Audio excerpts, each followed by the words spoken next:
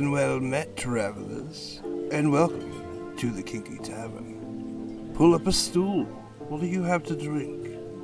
Here, we're going to talk about different aspects of kink, leather, the BDSM community, relationships within it, and so much more.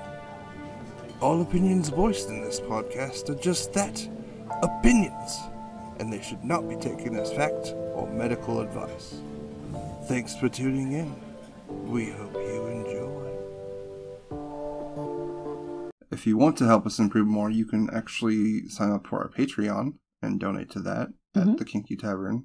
And you can send us questions or suggestions to any of the following. Yes. We're at the Kinky Tavern on Patreon, Twitter, Instagram, and FetLife. And that's all one word, the Kinky Tavern. We are also separately on FetLife at mdizzy, EMDIZZY. And I am at pup_Merlin_Recker, REKKR. You can also join our Discord through our link tree or through messaging us, and we'll send you a link. Yes. We'd love to have you engage with us and help us make this the best place to learn about kink. Yeah, and you can find us also on Spotify, Apple Podcasts, Anchor FM, Google Podcasts, Breaker, Pocket Cast, and Radio Public. Almost all the places. The content that we discuss will likely be explicit. Listener discretion is advised. Hi, I'm Mix Dizzy. And I'm Pup Breaker. And today with the Kinky Tavern, we are going to be talking to you about Queer History Part 2. Part 2. Of Infinity. Yes. We have been doing some research for queer history for Pride Month, and we are going to be releasing something that is Pride themed every week this month. And probably a lot more than that because there's a lot. Yeah. And we're gay, so every week has queer content. Yeah. So I think last time we left off, we started in 1600 or something like that, and ended in 1930 with the Hays Code. And that was like the motion picture code in which like what was allowed in film and all that fun stuff. And actually it brought along like what people see as gay and queer stereotypes in film and media. Things like the effeminate male villain or some of the other ones. The butch lesbians, yeah. Which I will admit, some of those old-time movies with the lady in a suit that's all... There's like one specific video I'm thinking of, and I don't know what movie it's from. There's like a lady in a suit, and she's all dapper and has a big old top hat, and she's just hot, and comes up to the femme, married, assumingly, person with a group of men around her, and flirts with her, and then gives her a kiss and walks away, and Well, the worst part about that is that all the men just laugh. Yeah, that did bother me, but... Yeah. As far as, like, hotness scale, I'm sorry. But yeah, the Hays Code was actually pretty detrimental to the queer community and representation in media, because what they wanted was something for a heteronormative society, because that's what we still have, but that's what they wanted at that time. They didn't want to... If you had any depictions of a gay person, there had to be some kind of negative connotation with it. They were always the villain, or they died because of some reason or other, or... Yeah, there's like somebody on YouTube, I believe, that did a video on how basically every single queer character in media, or at least most of them, had some kind of negative connotation or died in their film. I think you showed that to me, actually. Yeah, I think that was... was it Rowan? Rowan Ellis. She's got a lot of really good videos on... Actually, I think she runs a podcast about queer media. Yeah, we just found out about her, and we have been using a lot of her research, a lot of her videos for inspiration for our research, and yeah. And she's got really good stuff. And the Hays Code, it was a thing until, I think, up to the 60s, but a lot of the things introduced with the Hays Code are still prevalent in media now, because that's just what you did. That's how things are perceived, and even to this day, like, you see all those tropes, like, even in Disney movies. Yeah. You see Hades and Hercules, or Jafar, Ursula. Yeah, there's a lot of them. There's actually a trope it's an actual trope in film now, that it's the bury your gays trope. Mm-hmm. Basically, you can't have a queer character without them having some kind of tragic backstory or them dying in the end, whether it's from suicide or from gay bashing or whatever. It's just that's a thing in media, sadly. Well, and actually, when we were watching that video about it, I turned to you and kind of was like, well, sadly, a lot of the queer people that I know do have hard lives, hard backstories. Mm-hmm. Yeah. I think it was that Rowan actually did like research, and like there was a percentage of like how many actual queer characters died in media or major films in like the past couple decades. And that's not good.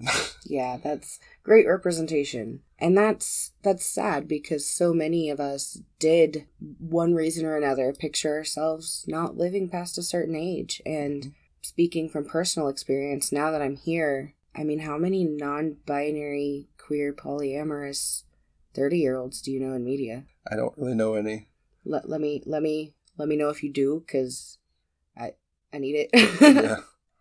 Looking out for that. So yeah, I mean, while this was just a code about motion pictures, you would think it would just affect that one industry. No, it was affected by, and it continued to affect, American culture as a whole.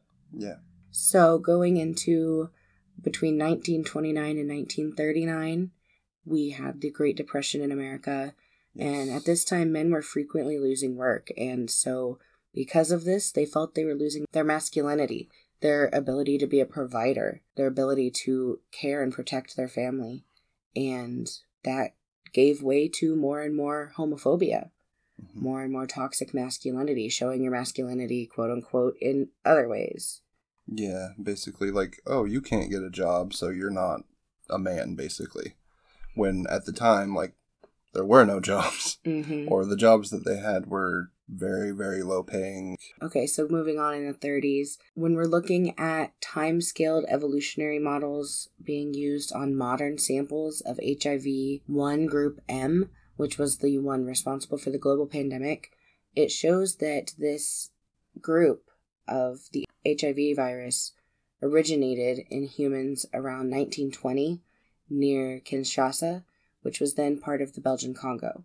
And so while we didn't know at this time in history that HIV had begun to spread, that's what's happening in the background, just to give everybody an idea. Yeah, I don't think we actually knew it was really a thing till around... Yeah, it was much later. But I can't remember the exact year, but yeah, it was much later that they even realized that AIDS was a thing, or HIV was a thing. They recently, I don't know how long ago this was, but they went back and looked at it all, the genome or whatever it is that they look at with viruses, and they traced it back to around that time in that specific region. So it's been around for a while. It has. 100 years. Over. Yeah. 100 years. Yeah. And at this time, the economic depression that we mentioned was silencing queer culture's place in society for a number of reasons. The toxic masculinity of men who felt that they were not men anymore because they couldn't provide for their families, but also just the fact that now that things were harder to afford, there weren't as many people that could afford to run gay bars and, places where they could gather. Oh, yeah. Not only that, that was the places where they went, and at this time, like, money was so scarce and sparse, and just everything was so depressed because of the Great Depression. I mean, there wasn't anything that people could do about it. Yeah. I mean, they were trying their best to make it work, and that wasn't enough. I mean, we can kind of relate. We were gonna make a trip this weekend, and unfortunately we were unable to, but we were normally the trip is $60 in gas. It was gonna be over $100.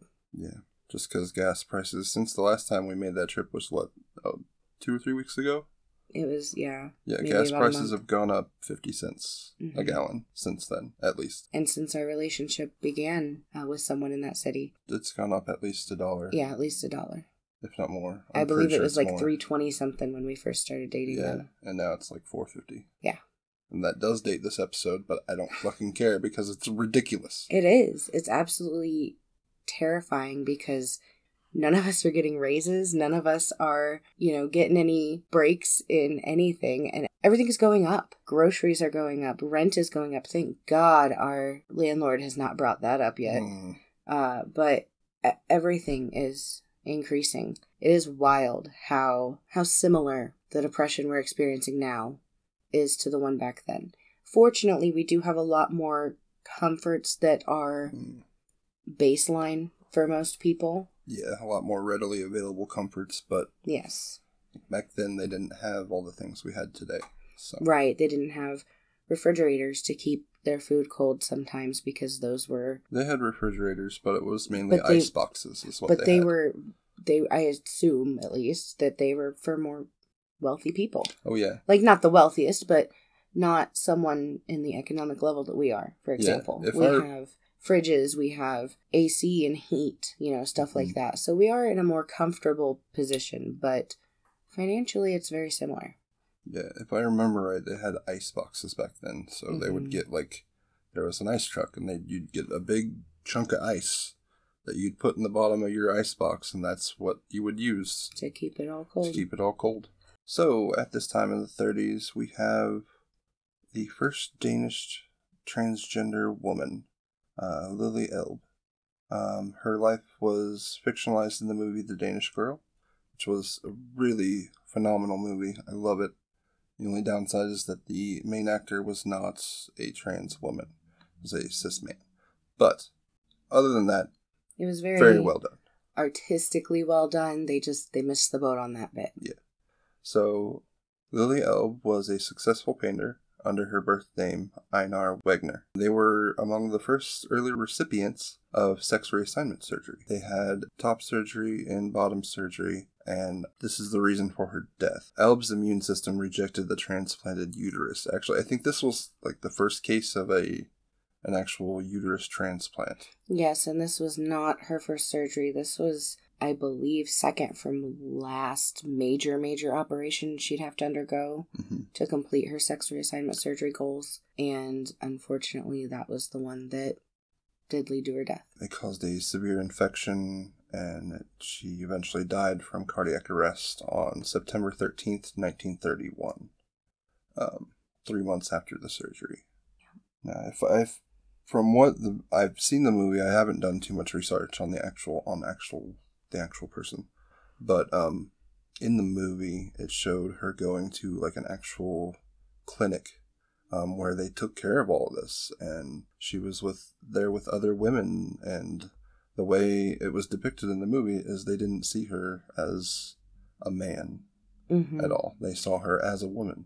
Yes, I believe her doctor was one of the top gynecological surgeons. Women's health surgeons in the area, and I believe she actually flew to the area to get it. I apologize that I didn't do more research here. This is an outrageous project, and we would love to hear if there are people in this that you would like a whole episode biopic on, if we can do that, stuff like that. So please give us feedback there, but be gentle, because this has been a monstrous project, and I'm loving every bit of it, but it is huge. Well, I mean, it's just giving us more stuff to do stuff on. Oh, absolutely. I feel bad that I can't give every single piece and every single person. There's just so much. So the attention that they deserve. But this is the timeline. We are going through queer history as a timeline. We didn't even really plan to talk as much as we have been apart from facts, So be gentle. Give us feedback on what you'd like to hear more on. Well, and we haven't even started to cover anything from before the 1600s, which there's not much out there that we have found yet, but I'm sure there's plenty that we can't find. Right. The problem is that I could because there's a little more out there for basically America, since America was founded, which is what I started with, because, hi, we're American, sorry. Really, I'm sorry. But yeah. So that's what we've been covering, and we do want to check out other things, but the amount that is out there for this time frame is enough that I can kind of eke out the sus sources a little better.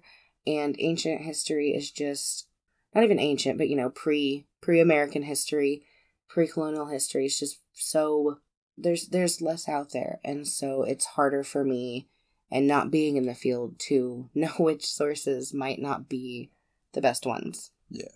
And even still, I saw lots of things. I think we mentioned last episode, there were lots of things that there was one date in this one and another date 20 years later in the other.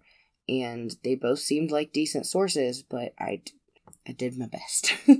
So, anyway, going on, in 1933, the U.S. prohibition was lifted, and this destroyed the gay scenes that had, at that time, been found underground in, speakeasy type establishments, since those were spending so much effort on security. Because of the prohibition, they allowed security for people of non-conforming genders who at that time would be arrested if found out. Mm-hmm. And so when it became less profitable for these bar owners and speakeasy owners to continue operating in such secure situations, they either decided to, or were kind of forced to, based on life circumstances, change to a more open bar. And at this time, unfortunately, if you wanted to keep your liquor license that you now had since the prohibition was over, you were subject to whatever terms the authorities deemed necessary, which could include refusing service to homosexuals. Yeah. And so if an authority figure walked into your bar and you were serving people that they deemed to be non-conforming gender, or at that time they really just called them homosexuals because they had no idea that people that were trans were separate from people that were men who love men, and, etc. Anyway, so these authorities could take away their liquor licenses, and they would lose their entire livelihood if they served gay people. And so a lot of times bars wouldn't serve gay people, or even if they did, those bars were subject to a lot of raids. Mm-hmm. And we'll talk more later about how that was really an ongoing issue. Yeah. During the Prohibition time, a lot of the bars that were speakeasies, they were underground. They were run by the mob specifically. Yes. Usually. And, their main focus was just money, money, money. Mm-hmm. They didn't care who was there. And, they had to keep it quiet and secret and everything, because if they got busted, then everybody's fucked. Right. But, with the introduction of liquor licenses and everything, you had to stick with the law. Mm-hmm. If you violated that law in any way, you can have it revoked, and then there's no money for you. So yeah, the consequences of prohibition lifting were basically that bars no longer found it profitable to serve gay people and serve their needs, serve the needs of the gay community. So it was a year later. Y'all remember Magnus Hirschfeld, right? The German Jewish scientist in Berlin who did the Institute of Sexual Science. In 1933, on May 6th, students led by Nazi stormtroopers broke into the Institute for Sexual Science that was founded by him in Berlin, and they confiscated his library. Which was the only known collection of queer history, queer medical history especially. Yeah. But 4 days later, that collection, which consisted of over 12,000 books and 35,000 irreplaceable pictures, were destroyed, along with thousands of other degenerate, in quotes, degenerate works of literature in the burning in Berlin City Center. Now, it's good to note that Hirschfeld was actually out of the country at the time, and he lived the rest of his life in France. So I just want to say a couple things. First of all, my partner tagged me in a TikTok today about their type being femme geek, and I just got genuinely emotional. I had to take a few breaths, but this breaks my heart so much. Yeah.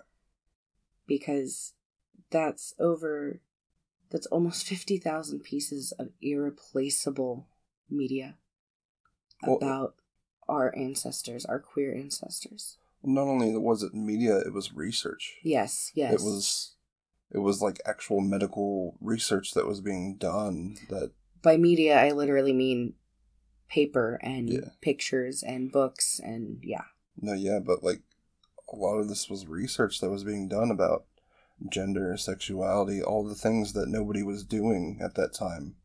And all those resources were just destroyed. And that was on purpose. Yeah.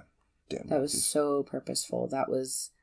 They knew what that was going to do to the queer community worldwide because it destroyed evidence of progress. Mm-hmm.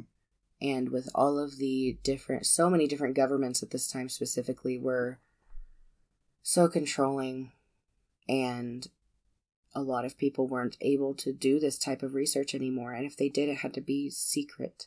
Yeah, and I mean, this was led by Nazis, like one of the most hateful groups out there that want one specific thing, and that is basically cishet white couples. Yeah.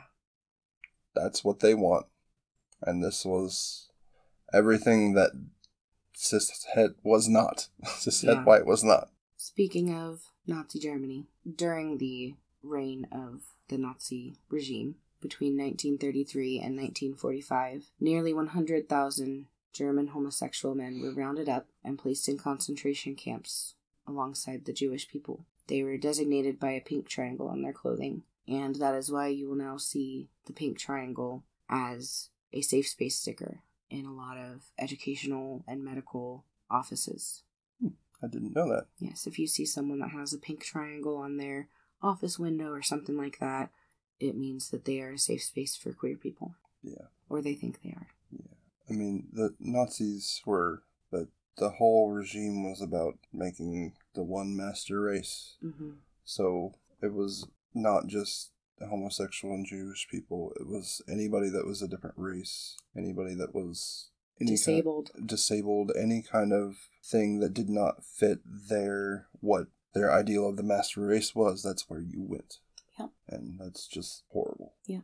On somewhat of a, I don't really want to say positive note, but in 1939, in World War II, women's roles in society had changed because of the war. Because there was so much effort that was needed because of the war, because there was so much fighting and so much destruction and these horrible things happening. Women had to step up. There were no men at home because all the men had been deployed basically for the war.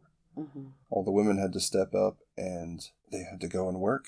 They had to work in the factories. They had to make money somehow or help the war effort the best they could. Right. It was no longer feasible for the control to be had over them where they were just, staying at home constantly. And staying at home, being a stay-at-home mom or dad or parent or whatever, it's truly a full-time job. And so I'm not hating on that at all. But yeah, it released that control because someone had to make money to provide for the family when all the guys were drafted.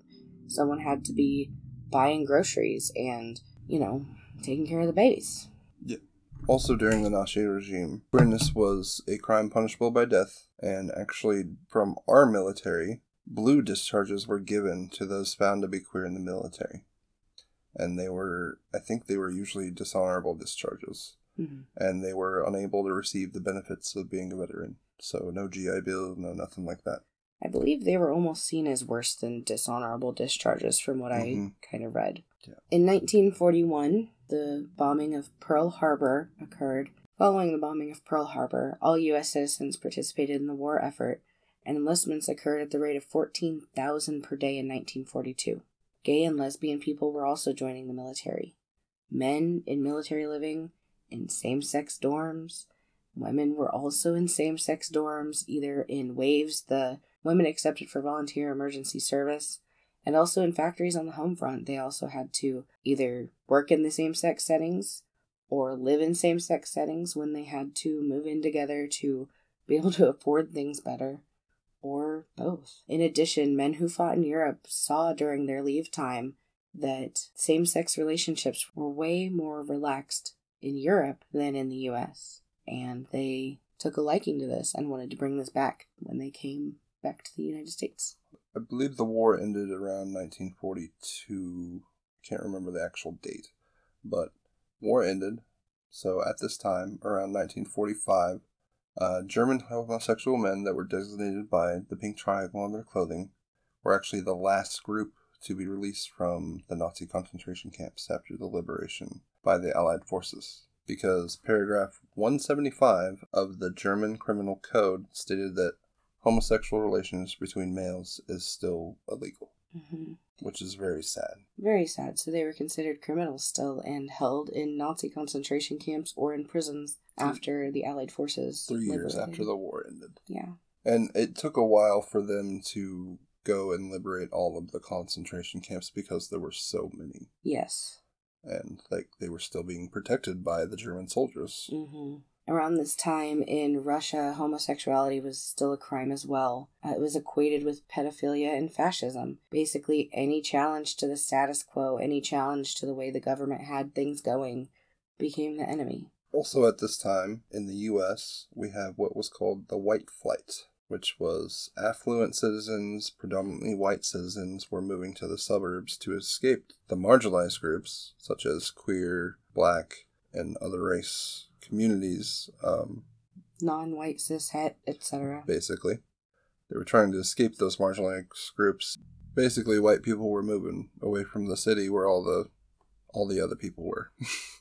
Yeah, and I mean, those marginalized groups were themselves escaping their own woes, like black people escaping the segregation of the South. Mm-hmm. So this was mostly because the nuclear family was held in very high regard at this time. Basically, any challenge to the status quo became the enemy. Mm-hmm. And that included anyone that wasn't white, cis, and het. Yeah, and so all the white cis, het people moved out to the suburbs. Yep. In 1948, the Kinsey Report by Alfred Kinsey, American biologist and sexologist at Indiana University, was released. It was called Sexual Behavior of the Human Male. This was truly the first publication to be open about homosexuality. It claimed that 10% of the population was gay, and it planted seeds of awareness and acceptance of queer people. The affluent society continued to fight to keep things the way they were, as they do. But this was something positive for the queer community, finally. Mm-hmm. Shortly after this, we have the Lavender Scare. This took place during Joseph McCarthy's time when communism was really prevalent and sought out during the Red Scare. We call it the Lavender Scare because they singled out queer people. McCarthy called everybody communist. He was using the Red Scare to feed this new queer fear known as the Lavender Scare. Hundreds of people were fired from government employment due to their perceived sexuality, and Joseph McCarthy seemed to seek out the homosexuals in the government obsessively, despite the effect it had on the public. This spurred more fear and aggression toward an already marginalized and vulnerable group of people. And actually, McCarthy wasn't interested in the fact that they were homosexual. He was mainly calling them out because since the government didn't weed out the homosexuals to begin with, he was basically saying, like, well, if you can let these homosexuals in, then who knows how many communists you have working for you. Right, exactly. Basically. And he basically called them undesirables. Mm-hmm. And he called for homosexuals to be removed from government employment, but did not dedicate the time and effort he did to the Red Scare. Yeah, so basically he worked harder on the Red Scare. He was more fervently anti-communist, but he also considered homosexuals and queer people to be communist, because anyone that was his enemy was a communist. Yeah. Damn commies. On May 17th of 1954, Brown versus Board of Education of Topeka made segregation in public schools illegal. Yay! All 9 Supreme Court justices ruled that segregation in public schools based on race violated the 14th Amendment to the Constitution. Yeah. This was the very, very beginning of a still, unfortunately, not entirely equal playing field, but it's better than it was. No, but this was like a very, very big step in civil rights and how we treat other people as equals. Mm-hmm. And I mean, despite that going on, there was still a lot of people didn't like this decision, of course. Right. And a lot of people still don't like that decision. So, yeah, it's still a problem, but it was a big step. So, around this time, a queer African-American blues singer known as Big Mama Thornton was becoming more popular. was rising into fame. She was born in Alabama as Willie Mae Thornton in 1926 to a Baptist minister father and a choir singer mother. Sometime between 12 and 14 years old, when her mom passed away, Willie Mae left home with Diamond Teeth Mary, one of the most famous gospel performers of the age, and joined Sammy Green's Hot Harlem Review, where she would sing, dance, play instruments like drums and harmonica, and even tell jokes on stage. Growing up, her mom did train her a lot in voice and singing because that was her passion. But from what I understand, she taught herself to play drums and harmonicas and to dance and to perform, because performing in this kind of performance group is an entirely different deal than performing in a gospel choir. Mm-hmm. A lot of her idols growing up were Bessie Smith and Memphis Minnie, and she proudly carried the torch for African American women everywhere. And she shared her own struggles as well with those of the community at large, with her raw, powerful, deep music. Very soulful, like blues. I mean, blues in itself is just very soulful, but she brought a whole new element to it, being from a marginalized community and like bringing her soul into the music itself. Yeah. In 1951, she released, I think it was her biggest hit, which was Hound Dog, which actually predates Elvis. So she was the one who originally came up with that song, not Elvis.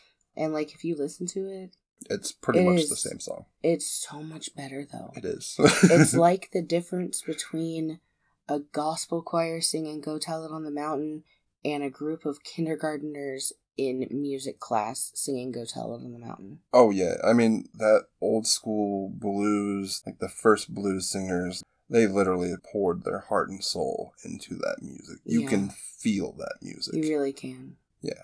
And one of the things she had this kind of growl in her voice that became more of an iconic thing that represented who she was. Mm-hmm. And she sang from the heart and expressed herself as best she could.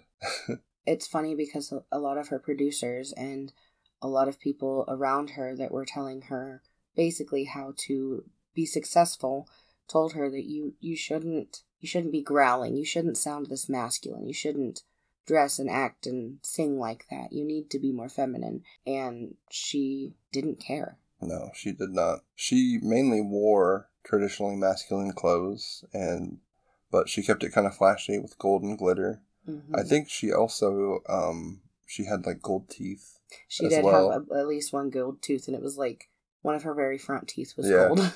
But she was also known as Lady Bear, probably because of that growl and just the presence she had. Mm-hmm. Though her success was unfortunately capped at a certain point due to the status of women and African American people in the U.S. at this time, not to mention queer people, Elvis took her track Hound Dog and turned it into an absolute hit. She was once again robbed when Baytone Records, her record company, took her unreleased song Ball and Chain and had Janis Joplin record it, causing Thornton to lose any chance at royalties or fame from the track. Joplin had sought out and received Thornton's blessing, and Big Mama Thornton did open for Janis a few times in live concerts. But unfortunately, that just doesn't really make up for the fact that was robbed from not only Big Mama Thornton, but from the queer and African American communities.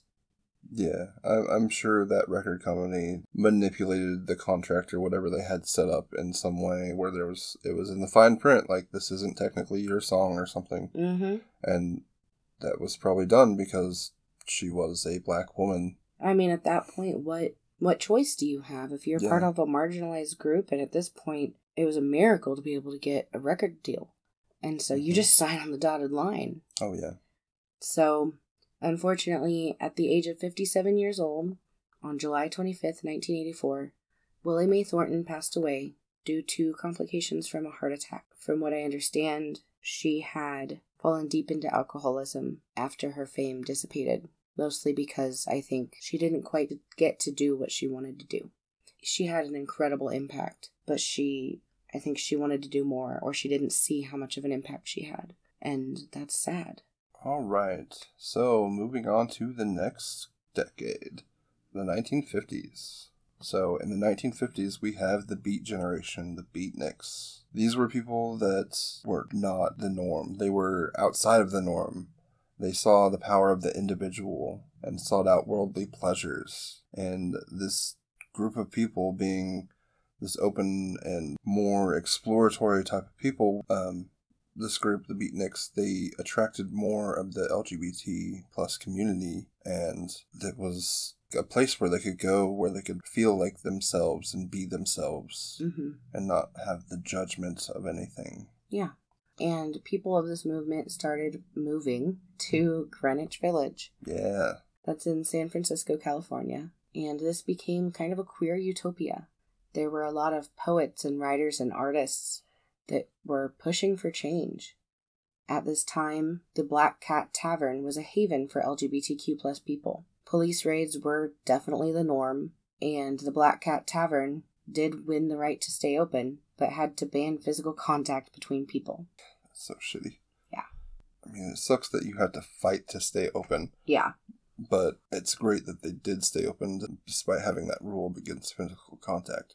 But the fact that there was a place they could go where they had their community and they can go and talk and converse and be with each other and be themselves was amazing. Absolutely. At this time, another popular LGBTQ plus space called Cooper's Donuts. It was actually a bar. It was especially a space for transgender and gender nonconforming people.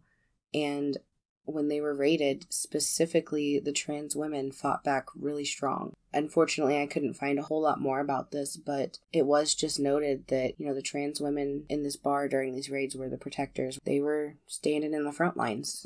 Yeah, they were at the forefront of that movement. And we'll see that again later, too. Oh, yeah. I mean, all through history. Yes. In 1950, the U.S. Congress issued a report entitled Employment of Homosexuals and Other Sex Perverts in Government. It was distributed to members of Congress after the federal government had covertly investigated employees' sexual orientation. The report states specifically that since homosexuality is a mental illness, homosexuals, quote, constitute security risks to the nation. That's not okay. Yeah. In the 1950s, we have Harry Hay, his lover actor Will Geer, who gained fame in the 1970s in the role of Grandpa Walton on the very popular television series The Waltons, recruited Harry Hay to the Communist Party. Together they performed street theater meant to incite people to protest against Jim Crow, anti-Semitism, and other societal ills, and they demonstrated for the right to unionize. In 1950, Harry Hay started the Mattachine Society, one of the earliest LGBT groups. Their activism consisted of peaceful protests, and it was mainly made up of conservative gay white men whose main goal was assimilation into society. They didn't really pay attention to any intersectional groups because they just wanted to be treated like any other conservative white man in America, just be allowed to have man-on-man relationships. In 1953, Hay and the other leaders of the Mattachine Society were ousted in part because of his communist affiliation. This was deemed a liability by an insurgent group of more conservative members of the organization. In 1966, he co-founded the North American Conference of Homophile Organizations, or NACHO. Nice. Yeah. In 1979, he and his partner from 1963 till his deathbed in 2002, John Burnside, founded the Radical Fairies. This was a, quote, mixture of a political alternative, a counterculture, and a spirituality movement. This was an anti-assimilationist group, which drew inspiration from Marxism, paganism, anarchism, and Native American spirituality. Nice. I want to be a radical fairy. Yeah, sounds good to me. Right? Moving on, we have Christine Jorgensen. She was one of the first trans public figures in the U.S. She served in the U.S. Army during and after World War II, and she feared being exposed or labeled as a homosexual, which could get a soldier prison time and a dishonorable discharge or court-martial. One book called The Male Hormone piqued her interest and helped explain her problems, which led her to start taking estrogen. She consulted with doctors and surgeons in Europe who had already performed sex reassignment surgery. In 1950, she traveled to Denmark to pursue her dreams of transitioning medically. For the next 2 years, Jorgensen underwent hormone treatment, psychiatric evaluations, and finally surgery to remove her male genitalia. She would not receive a vaginoplasty until years later back in the U.S. Inspired by her doctor, Christian Hamburger, she changed her name to Christine to honor him. Her story reached the newspapers, and on December 1st, 1952, she made the front page of the New York Daily News under the headline, "XGI Becomes Blonde Beauty. Operations Transform Bronx Youth." She used her status to speak about trans issues. 6 months after the media released her story, reporters reached out to the surgeons who had transformed Jorgensen on the steps that happened in the surgery. The surgeons, unfortunately, released information that although Jorgensen removed her male genitalia, she didn't have a vagina. Before this incident, the press assumed Christine had a vagina. Her former supporters at this point felt betrayed at the discovery and claimed that she couldn't be a woman without ovaries and other women's reproductive organs. The media soon shunned her, and according to author David Serlin, they exposed her as a, quote, altered male, and later a, quote, morbid transvestite. Not only because of this attention, but also just because of dysphoria, Christine felt incomplete without a vagina, until the day finally came in May 1954, when she underwent a vaginoplasty performed by Dr. Joseph Angelo and Dr. Harry Benjamin. After this, Jorgensen pursued her dreams of becoming an entertainer, performing in nightclubs, but she never really made it big in Hollywood, which was her ultimate dream. At one point, she was denied a marriage license because her birth certificate identified her as male. Her fiancé once lost their job when their engagement got out. In 1967, Christine wrote an autobiography titled Christine Jorgensen, A Personal Autobiography.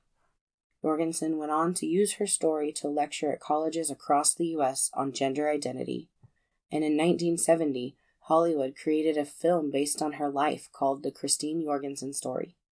On May 3, 1989, she unfortunately passed away from a bladder and lung cancer, but her story will not be forgotten. In 1952, U.S. Congress passed and President Harry S. Truman signed into law the Immigration Act that barred, quote, aliens afflicted with a psychopathic personality, epilepsy, or mental defect, quote. Congress made this clear that this was meant to exclude, quote, homosexuals and sex perverts. Alan Turing was a highly respected mathematician and codebreaker whose contributions to data science and artificial intelligence are still seen today. Mm-hmm. Alan never denied who he was and instead lived openly as a gay man at a time when it was legal. He was convicted for indecency and arrested in 1952. Turing received a posthumous pardon in 2013 for this charge, along with thousands of other gay and bisexual men in 2016 under the Alan Turing Law. And while a nice gesture, that doesn't undo the harm it caused. On June 23, 2021, 109 years after he was born, the 50-pound banknote with Alan Turing's face were issued for the first time in the UK. Nice. I didn't know that. I'd like to point out that Alan Turing made the Turing test, which is what we use today to test if AI, artificial intelligence, basically has surpassed human intelligence. Mm-hmm. And so far as I know, no AI has passed the test. Yes, he definitely had a lot of influence in the world of artificial intelligence. Yes. Which, back in the 1950s, that's some pretty revolutionary shit. Yeah. All right. Moving on, we have Louise Lawrence. Louise was denied her childhood, yearning to be a girl, and married Virginia at 18 years old in 1930. The couple had a daughter before Virginia passed away in 1935. At this point, she began to socialize with other, quote, transvestites and cross-dressers. She married Montez, who seemed to accept her cross-dressing in 1941. But the stress she felt keeping her truth a secret led to mental health issues, and they divorced in 1944. At this time, she began living full-time as a woman in Berkeley, California, and later in San Francisco. She helped sexologist Alfred Kinsey find and gain the trust of more trans people to talk to, furthering his research and eagerness to understand them better. He also paid her to type their life stories, as well as copies of transvestite fiction. In 1952, along with Virginia Prince, Edith Ferguson, and Joan Thornton, they published the first issue of Transvestia in 1952. When discussing, quote, who is a transvestite, the group said it included, quote, heterosexuals, there are definite fetishists, sadists, masochists, voyeurs, homosexuals, etc. They include everyone, basically. Right. Later, she was quoted on her own gender saying, I consider Louise to be my true identity, even though the birth records say differently. And on this I will stand, for to me, as to most people who know me, I am Louise. I maintain that people are personalities first, and that the statistical facts are merely additional information. I really liked that quote when I found it. Yeah, that's great. That's pretty much how I see it today. Right. Yeah. Yeah.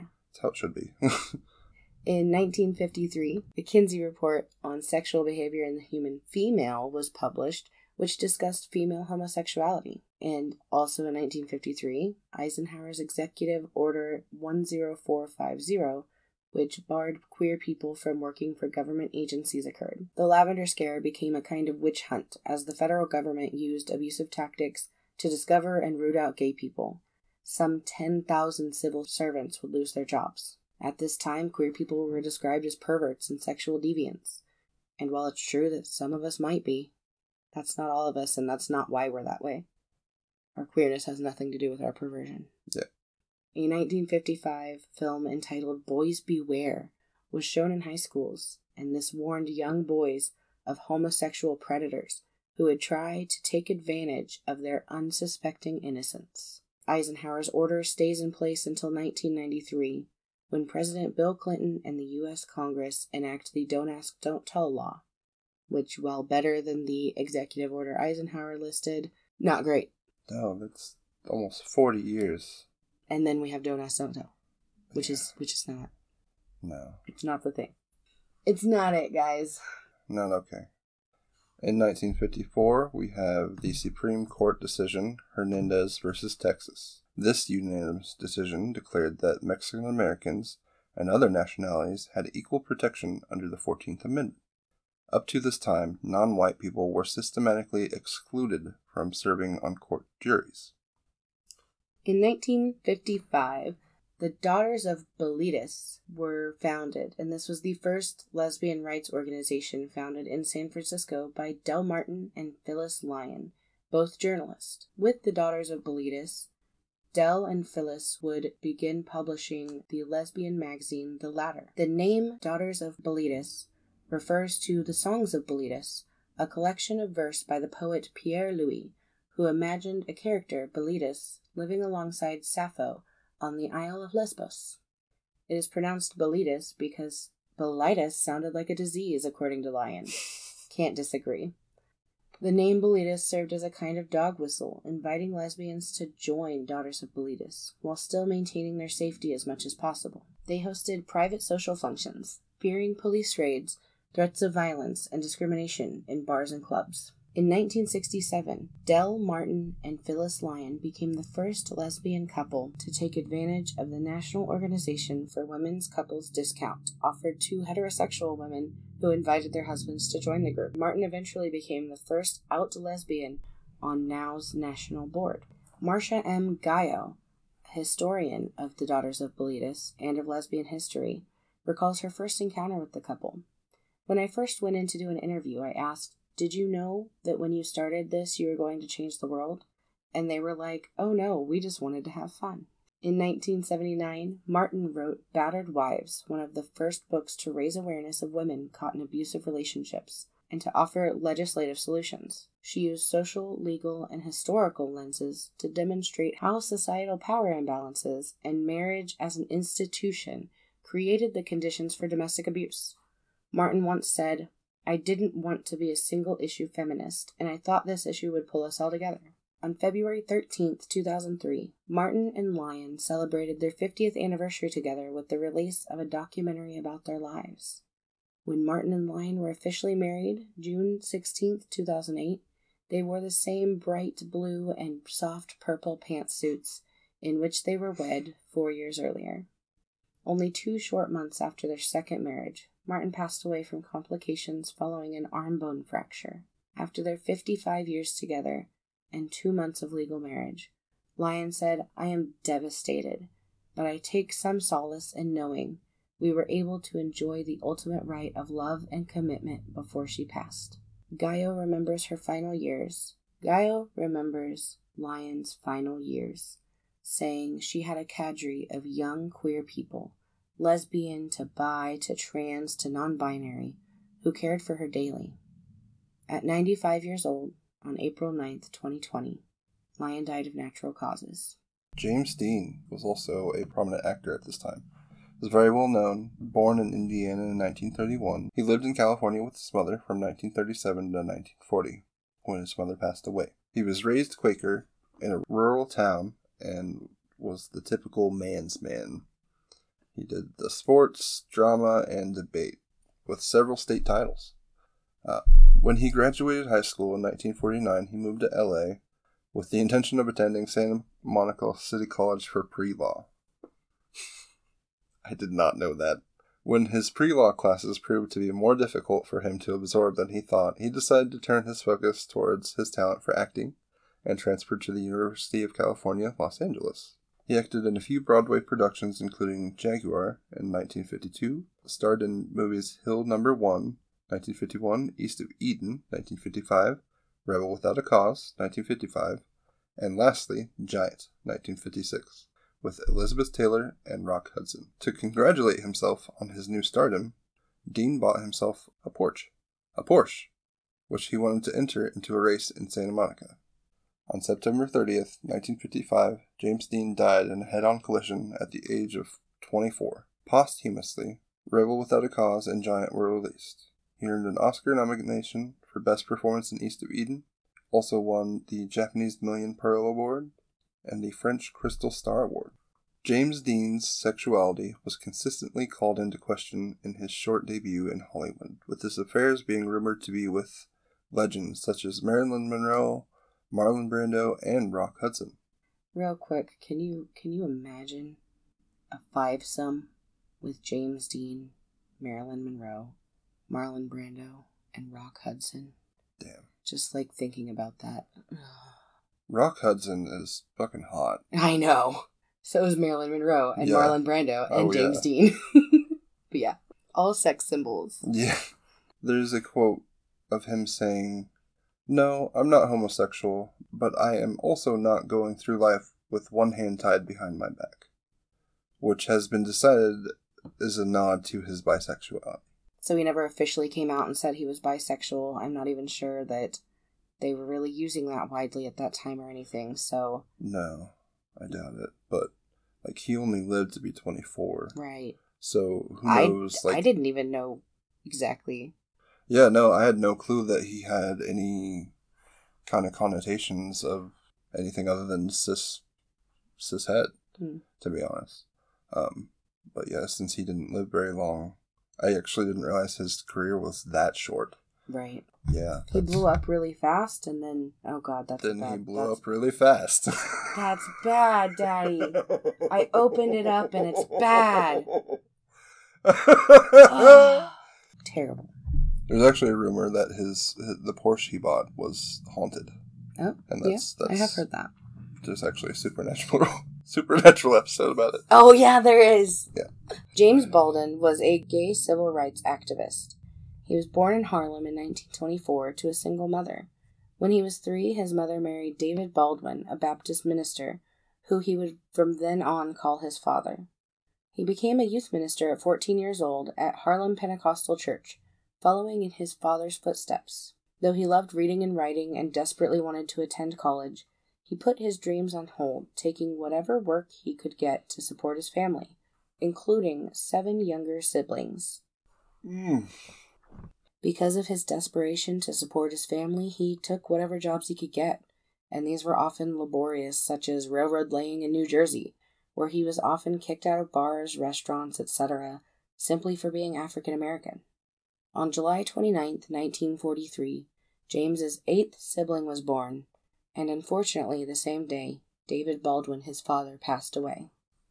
Shortly after, he moved to Greenwich Village and began pouring himself into writing a novel, taking odd jobs to support himself, until he received a fellowship through his friend Richard Wright in 1945. In 1948, he moved to Paris following another fellowship, which allowed him to write more freely about his personal experiences. He's quoted as saying, "Once I found myself on the other side of the ocean, I see where I came from very clearly. I am the grandson of a slave, and I am a writer. I must deal with both." He is also quoted as saying that his personal mission was to, quote, "bear witness to the truth," which he shared with the world through his writings. In 1953, with his novel, Go Tell It on the Mountain, it was a profound insight on race, spirituality, and humanity for this time. It's a loosely autobiographical story which spoke of the experiences James had in Harlem growing up with a religious father. It pointed out white supremacy and activism, and was recognized for his writings on the black experience in America. In 1956, he wrote another novel entitled Giovanni's Room, which was a novel about an American man who lived in Paris and was firstly a human with personhood and secondarily a gay man in a complex way that had not been yet explored much in this era of literature. Yeah, so basically he was one of the first people in this era of literature to start writing about gay people as more than just gay people, as people with entire experiences and personhood and interests that have nothing to do with their sexuality. Not only that, but he also touched on the subjects of spirituality and growing up, the racial prejudice, being a black man, and including all that, which was not very prominent, yeah. I wouldn't think, in that time. So with that being said, we have completed what we've got for up to 1960. Yeah. 30 years. Covered 30 years today. Yep. So in our next episode, we will start at the 60s and see how far we get, and continue to cover queer history. Yeah. And if any of those few people that we talked about, we kind of singled them out because they were more prominent figures at the time. If any of those you want us to do more episodes about, or anyone in queer history. Yeah, anyone that you know of, or kink history, yeah. Please let us know. You can reach out to us at any of our social medias. May take a minute, but we'll respond to you. So no, usually I get them and yeah, answer back pretty quick. So yeah, send us any suggestions you have for what else we should cover, what from this or from queer history, kink history should we expand on. We are probably going to try to finish up this outline, this timeline, before we move on to like a biopic or something like that. I know coming up in the next couple of weeks, we are going to have a special guest on. Yes. We're going to have Magic, who is a good friend of ours and has worked and studied at the Chicago Leather Museum when they were getting their masters in Chicago. There is a wealth of knowledge in that wonderful person's brain, and I can't wait to explore it. Yes, they are also a sex worker as well and have done lots of things professionally, I've heard. Yeah, and they are, last I knew, they were currently going through a move that was financially devastating for them.